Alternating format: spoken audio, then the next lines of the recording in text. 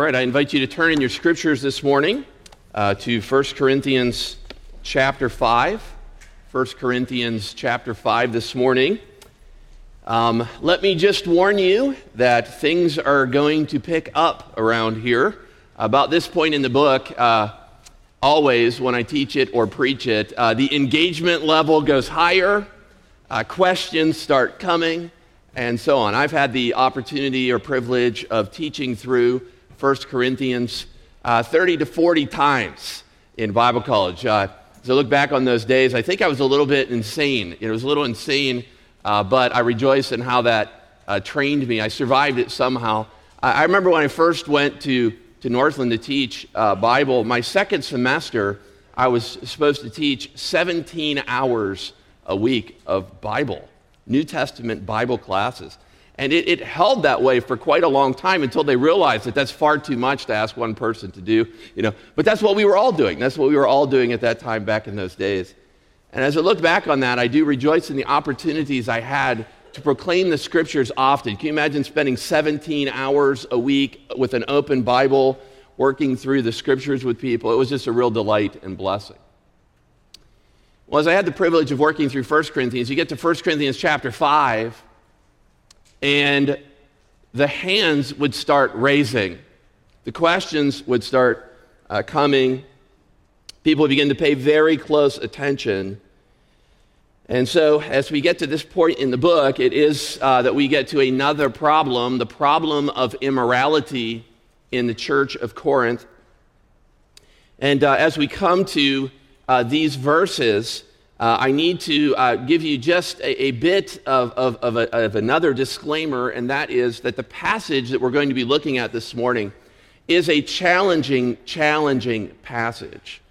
It's an extremely important text for the health of any local assembly, and for that reason, I will unapologetically proclaim it from the pulpit. But you'll just have to know that there's a lot of teaching that will go on this morning. So I want to exhort or encourage you this morning to pay close attention as we work through the text. And if you've got questions, our pastoral staff would love to interact with you about those things. Matter of fact, if there are enough questions that we get, we're thinking about doing some sort of Q&A in the future, but we'll see how that goes. Okay. So 1 Corinthians chapter 5, if you take notes, there is a very extensive handout in the bulletin. You can pull that out and take notes that way. It might be of a help today in our service. So we come to 1 Corinthians chapters 5 and 6. We come to three problems. The title of the sermon is Problems, Problems, Problems. That's a good picture of what was going on in the church at Corinth. Remember, Paul is writing the letter to correct problems and to answer questions in the church. In chapter 5, the problems that draw his attention are the problems of immorality. In chapter 5, that is addressed, where a man was having an ongoing relationship, immoral relationship with his stepmother. So Paul confronts immorality there, but then he also confronts arrogance or pride in the assembly in chapter 5. That leads him to a third confrontation of greed in chapter 6, verses 1 through 11, where some of the Corinthians were insisting on their own things, their own rights in law courts in Corinth. And then at the end of chapter 6, he's going to return to a discussion of immorality again, hence the title, Problems, Problems, Problems. This church is full of problems. So we get into chapter 5, verses 1 through 8. The way I like to look at God's judgment on immorality is to ask three questions of the text. I think the text answers three questions for us. And along the way, as I answer these questions in this text, I'm going to occasionally draw in another important text or other important text that I think will give us a full-orbed picture of something that we would call church discipline. And so as we work through these texts, I'll try to make it clear when I'm in this text or in another. The first question Paul answers is in chapter 5 and verse 1. And if you're taking notes, the question is, what sin or sins demand church discipline? Look down in your Bible at chapter 5 and verse 1. Paul says, "It is actually reported that there is sexual immorality among you, and of a kind that is not even tolerated among the pagans. For a man has his father's wife." Here we'll look first at this text itself. You may ask yourself, what sort of sins demand that a church would discipline or remove an erring believer? And if the Corinthians asked that question, he would say something like this: you should look in the mirror. You should look in the mirror, because there was a sin in their assembly, as they would consider their own appearance. There was a sin in their own assembly that demanded discipline. And he describes it here in many ways. He uses a Greek word, the Greek word porneia, that could be translated fornication or immorality. This is a word that Paul doesn't use very frequently in the New Testament. He only uses the term 6 times in the New Testament. It's interesting to me that of his 6 occurrences of the word immorality found in the New Testament, 5 of them are in chapters 5 and 6.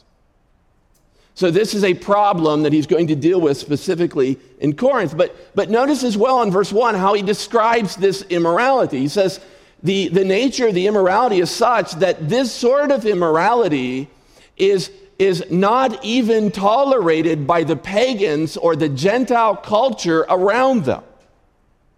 Now, we didn't take a lot of time at the beginning of our series on 1 Corinthians to paint the cultural background of the city of Corinth. Let me just suggest that this city was infamous for its immorality and idolatry. One scholar said that Corinth was like combining the modern cities of New York, Los Angeles, and San Francisco and Las Vegas. To be considered a Corinthian was not, in some ways, was not a compliment. It was a very immoral city. And so Paul says that you've got a problem in your church in that you've got ongoing immorality that even your culture, who's familiar with immorality, condemns. Then we look down in our Bible again in verse 1, and he describes it even further, that a man would have his father's wife. Here Paul uses a precise phrase, father's wife, when he could have said mother, I think to indicate that this is not the man's physical mother. It's probably his stepmother. But regardless, the point is, there was a man in the Corinthian assembly, a believer in the church of Corinth, who was having an ongoing immoral relationship with his stepmother.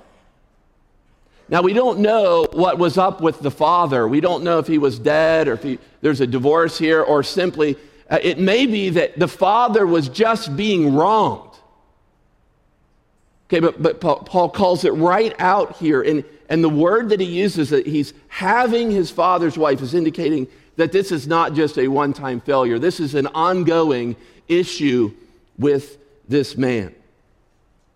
And so regardless of the specific case here, God considers this sort of sin, this practice, a sin. You could write down a few Old Testament texts in the law that would condemn this sort of practice. For instance, Deuteronomy 27 and verse 20 calls this sort of sin, ongoing physical immorality with a close relative, as a curse. It draws a curse upon you. This is in the middle of the chapter, the middle of 12 curses. The 6th curse is placed upon this sort of thing. As a matter of fact, you could also write down in the Old Testament in Leviticus 18, verses 8 and 29, if a man had his father's wife, it would bring the death penalty if you're an Old Testament Israelite. I mean, God saw this as an egregious thing in the Old Testament scriptures. And so as we're looking at this text, we ask this first question: what sin or sins demand church discipline? Paul answers that question by having the Corinthians look in the mirror. and see this sin that's in their own assembly. Have you ever looked in the mirror before at the end of a day and noticed an ugly blot on your face? That's never happened to you, of course. Maybe other people in the room. Perhaps you came to church, you enjoyed the day, you even got to talk to the senior pastor. It was a great opportunity, you enjoyed fellowship with him, then it was just this wonderful day. I mean, you felt very social. It might not even been your personality, but you felt very social. So you're just going around, you're engaging all the people. I talked to all these members, I got to work with them, but then you go home and you look in the mirror and you notice this ugly blot on your face. How do you feel about that good day that you had? Oh no, how long has this been there? The Corinthians had an ugly blot that they needed to take care of. And it's something that affected more than just the individual himself. It affected the entire church. This was a problem with the whole community, and they must deal with it. Now, there are other important texts that talk about church discipline. So I'm transitioning now in this first point to some other important texts that I want you to write out and study this week. Okay? There, in my opinion, as I've looked through the New Testament, there are at least five important texts, four other ones, but five important texts that identify the sorts of things that churches should be responsible to discipline someone for. Let me give those to you. First, the first one is an easy one. In 1 Corinthians 5 here, it's for ongoing immorality. That's the one we've been looking at in verse 1. But if you look a little bit farther down in your Bible, at verse 11, you'll see a list of sins in 1 Corinthians 5:11. So 1 Corinthians 5:11 says, "But now I am writing to you not to associate with," kind of feels like church discipline in a sense, "not to associate with anyone who bears the name of a brother if he is guilty of," here it is, "sexual immorality," we've seen that one, "or greed, or is an idolater, or a reviler, or a drunkard, or a swindler. Not even to eat with such a one." You got this? So there is a list of sins in 1 Corinthians 5 and verse 11 for which, if someone partakes in an ongoing fashion, the church of God must discipline. We're not even to eat with some of them. Now, I'm not going to solve what that means for us today. That'll be like next week, right? You'll need to come back next week to hear that. But just write down for the list of sins here in chapter 5 and verse 11. And by the way, that list is expanded. There's 6 words given in that list. There are 4 more added to it in 1 Corinthians 6, verses 9 and 10. 1 Corinthians chapter 6, verses 9 and 10. Paul says in that text, "Or do you not know that the unrighteous will not inherit the kingdom of God? Do not be deceived. Neither the sexual immoral, or idolaters, or adulterers, nor men who practice homosexuality," that's actually a translation of 2 words, could also have effeminate there, "nor thieves, nor greedy, nor drunkards, nor revilers, nor swindlers will inherit the kingdom of God." And so you've got this list of 9 or 10 sins here that call for the church to exercise discipline if someone is not repentant. Well, let me write down a few other references, or have you write down a few other references for you. You could write down 1 Timothy 1 and verse 20. If you got a bulletin handout, you'll see it right in there. But 1 Timothy 1 and verse 20 gives this reason: if someone who is a so-called believer in our assembly renounces the faith, or blasphemes the name of Christ, they are to be removed. Renouncing the faith. Add to that the 4th one in 2 Thessalonians 3, verses 6 through 15, a big text about church discipline there. Do you realize that that text says if a brother or sister is walking disorderly, they are to be removed? In particular, though, what that text describes disorderly as, or walking disorderly, is that you had a believer, some believers who were lazy and being busybodies into the affair of other people. See, they should have been working, supporting themselves. Now they're living off of the kindness of the assembly, and they're intruding into the affairs of other people in the process. They're walking disorderly. That is a reason to remove someone from the assembly if necessary. You could read that text. Look it up this week. The fifth text is Romans 16, verses 17 and 18. Romans 16, 17 and 18. And there we see that we need to remove someone who insists on major doctrinal deviation. Major doctrinal deviation. Okay? So is this overwhelming at all yet? I hope it is. For me personally, this study has been an overwhelming pursuit. But as I look at my New Testament Bible, it is for those reasons we need to possibly discipline someone. So what we have so far is we have this list of sins. You with me? That could you might not understand what they all are. You can study that this week. Okay? Got these list of sins that might call for a church to remove someone from the assembly. But the question becomes, what do we do with that list? Okay, and this will probably be the most challenging part of our conversation this morning, but I really would encourage you to pay close attention. What do we do with these lists then? And this is where good Christian people disagree a bit.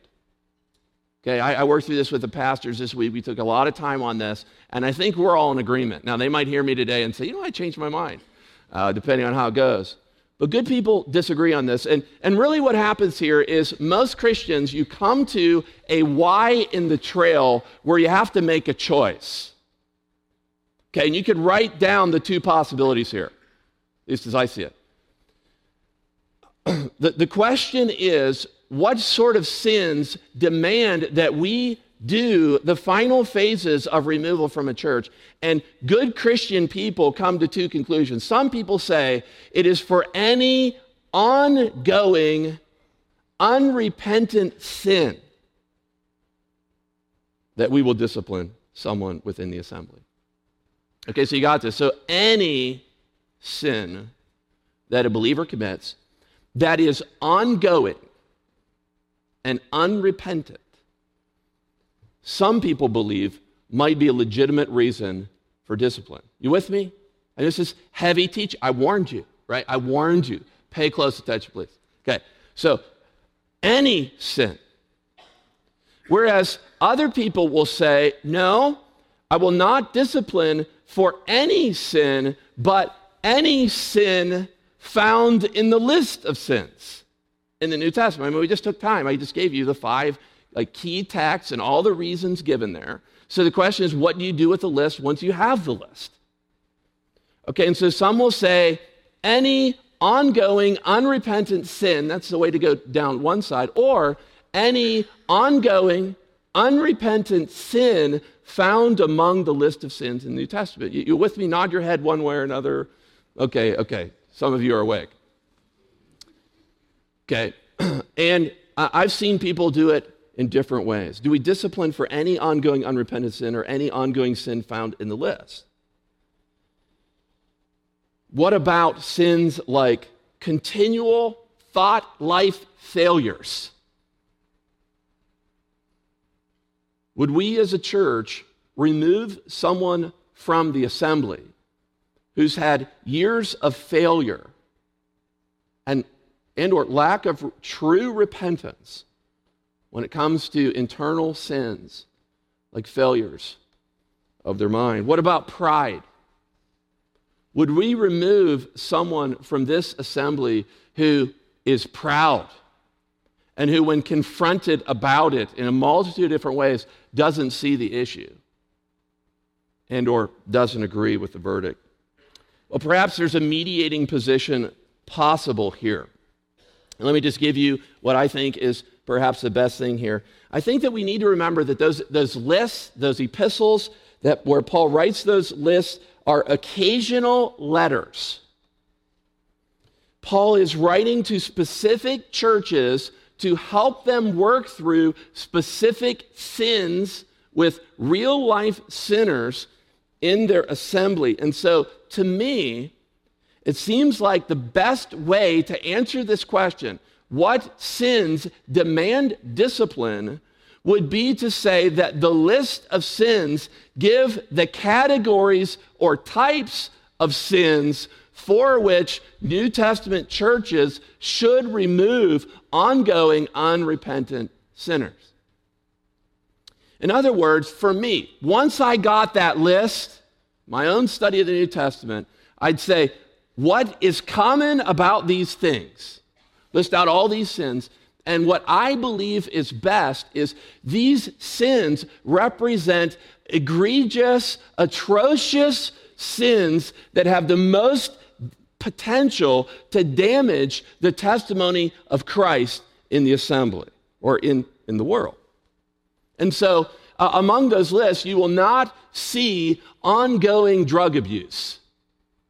Right? Do you see that in any of the lists? No ongoing drug abuse, right? The New Testament, but the New Testament, I think, does anticipate that when it says drunkenness.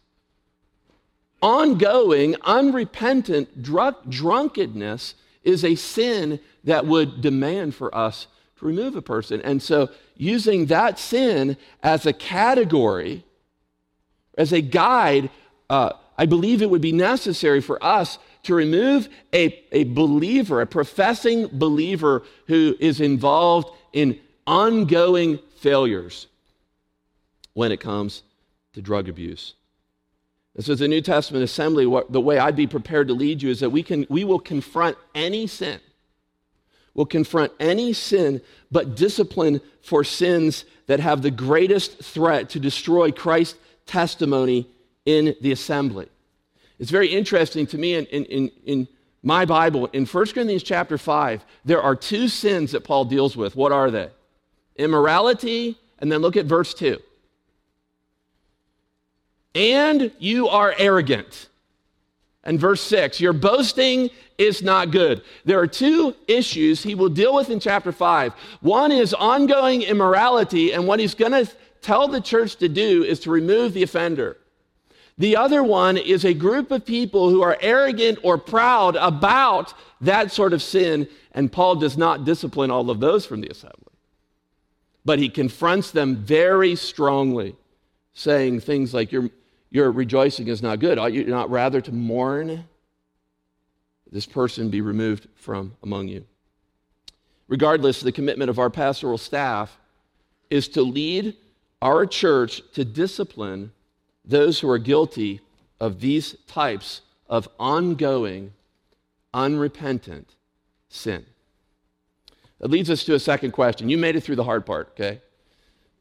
Sort of. Second question. What procedures should we follow in this? In verses 2, middle of verse 2, through verse 5, I think Paul discusses a procedure that he wants them to use in Corinth. Now, I told you we're going to go to some other texts occasionally into this text. So first, I want to start in another text. Turn in your Bibles to Matthew 18. Would you do that for me? Matthew 18. This is a critical text for us to consider this morning. On what procedures should New Testament churches follow if they ever find themselves in a place where they need to confront and or discipline someone within the assembly.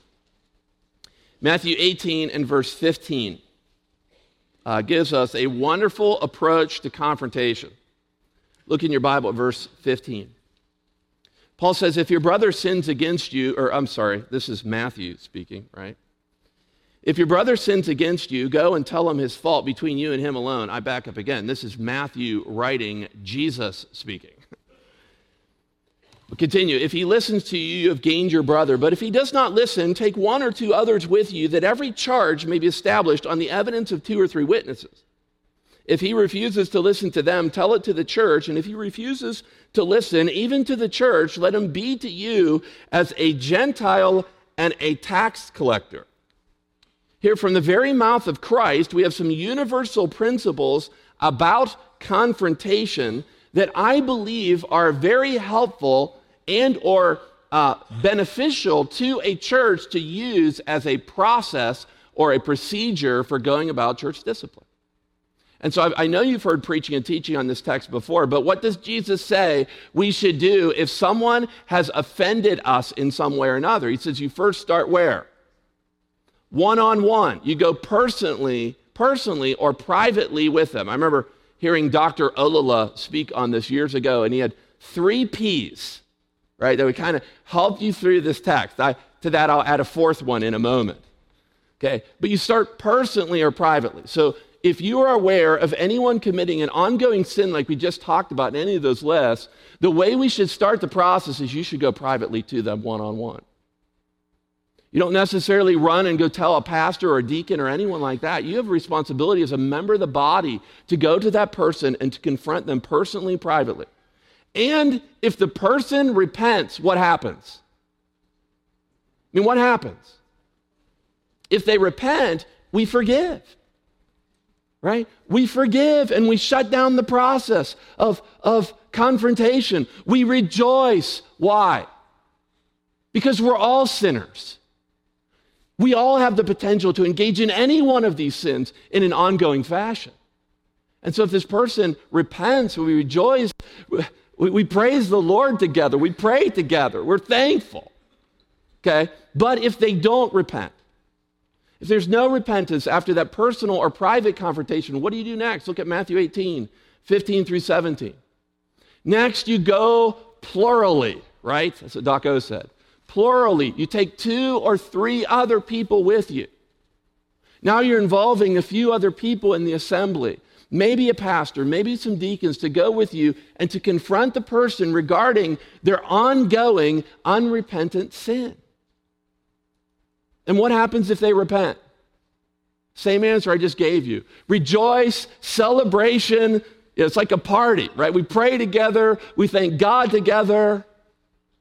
But what happens if they don't repent at that point? Then Jesus says the next thing to do is you go, the third phase of discipline would be you go publicly. When the whole church is gathered, you tell it to the whole church, he says in this text, the whole assembly in this passage. And so then what happens at that point? So say we come to the whole assembly here at Colonial Baptist Church, and we confront a sinner, a believer, regarding his sinfulness, and he repents. What happens? Party, rejoicing, celebration. Why? It's one of our main goals. That's why we need each other, to strengthen each other in our walk with God. Rejoice in the repentance and the forgiveness and the picture that is of the fact that Jesus' blood can cover any sin. What happens if he doesn't repent at that point?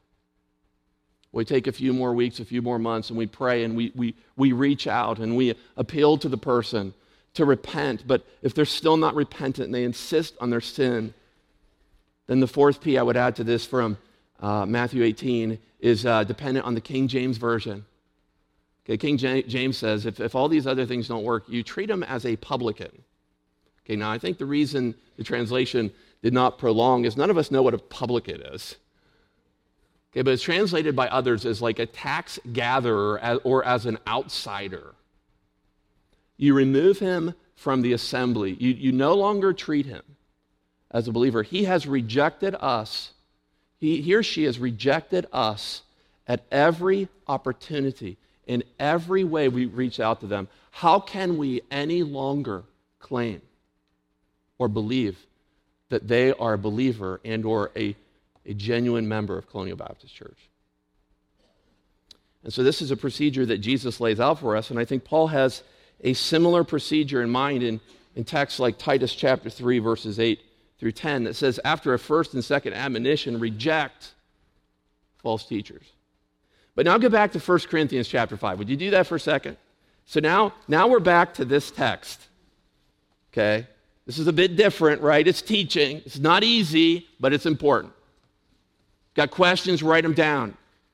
Talk to us. I'd love to help answer any questions you might have about this text. Notice Paul's approach in 1 Corinthians 5, verses 2 through verse 5. Verse 2, and you are arrogant, are you not rather to mourn? But then look at the second half of the verse. Let him who has done this be removed from among you. For though absent in body, I'm present in spirit, and as if present, I have already pronounced judgment on the one who has done such a thing. When you are assembled in the name of the Lord Jesus, and my spirit is present with the power of the Lord Jesus, you are to deliver this man to Satan for the destruction of the flesh. Here, Paul is not content to deal with the immoral man in such a gentle and deliberate fashion as is laid out by Christ. I mean, if you look in your Bible in verse 3, he says, I've already pronounced judgment on this immoral man that's involved in an incestuous relationship with his stepmother. And he basically then gives them a strategy of how to handle it. And it involves going right to the final phase of discipline that was just described below in Matthew 18. Now, one of the questions I ask in your notes right after this is, why would Paul do that? I mean, why does he jump right to the end? And I think one possible explanation is he's an apostle. Okay? He's an apostle issuing an apostolic pronouncement. And it may be that he's just horrified that a sin like this would be allowed to continue and that they would be boasting in it. And so he says, remove.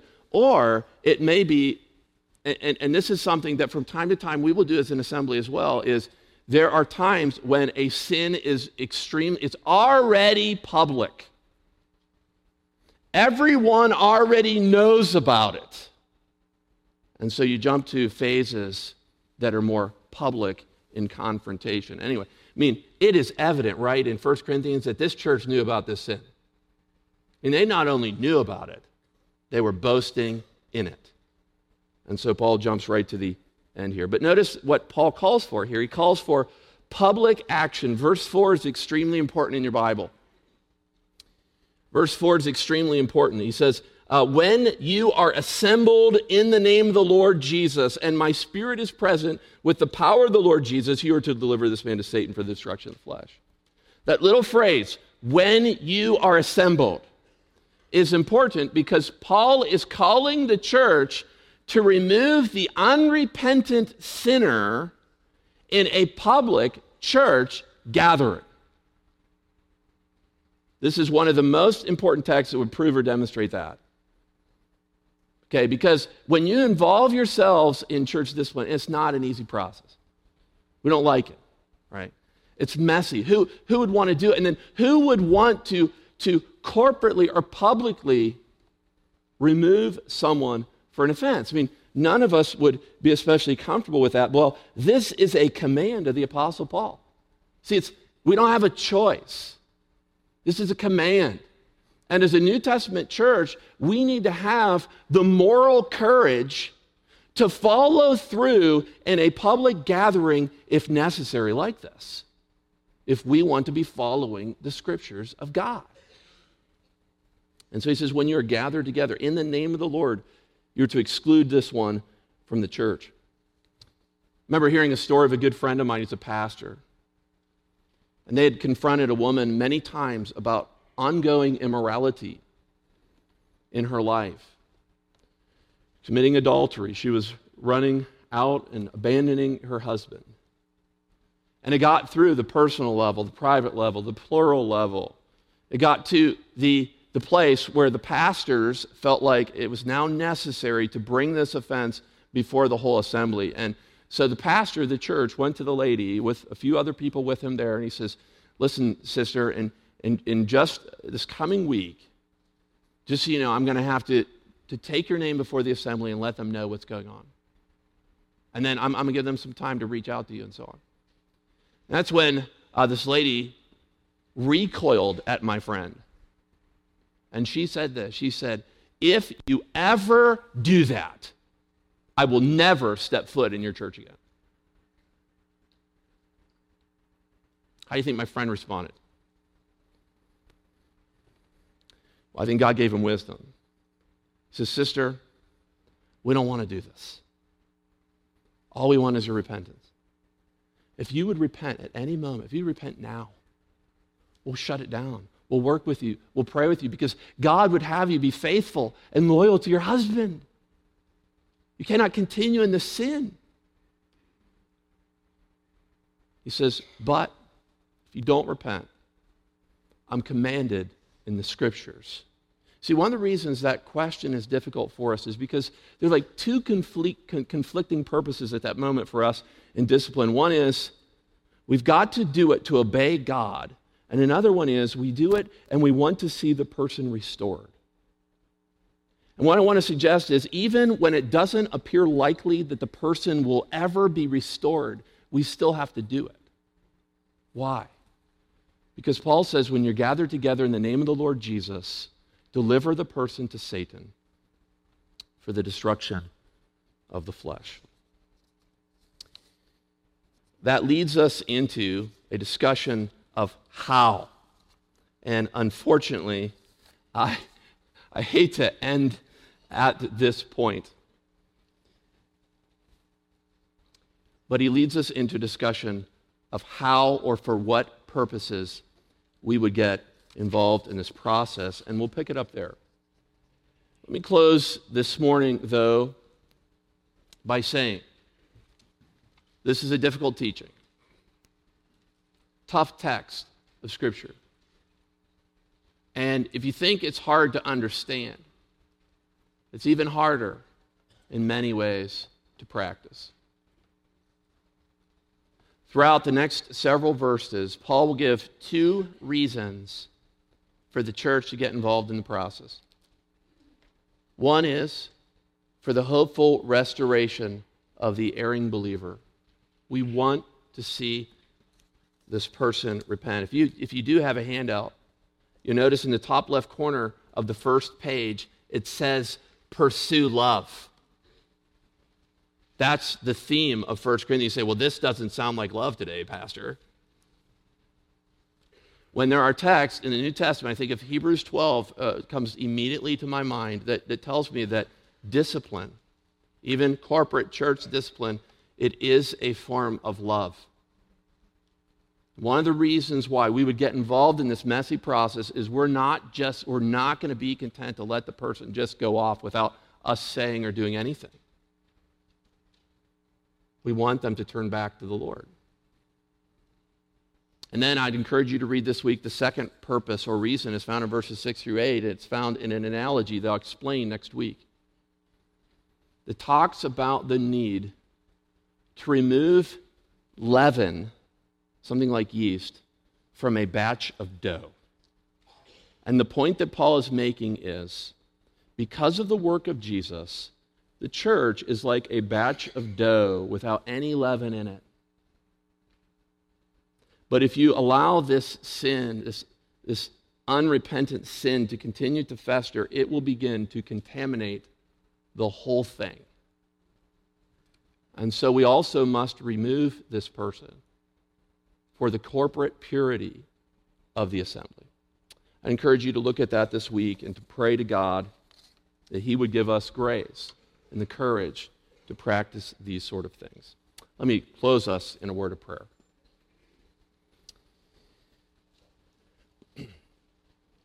Father, as we come to this text of Scripture, there is so much here. Lord, but we're thankful for the words of the Apostle Paul. We're thankful that you give us guidance, that you give us direction, that you demonstrate here love that is willing to confront. Lord, may we understand more of this. As I prayed in the opening scripture, after I read the opening scripture, may we be a church who loves well,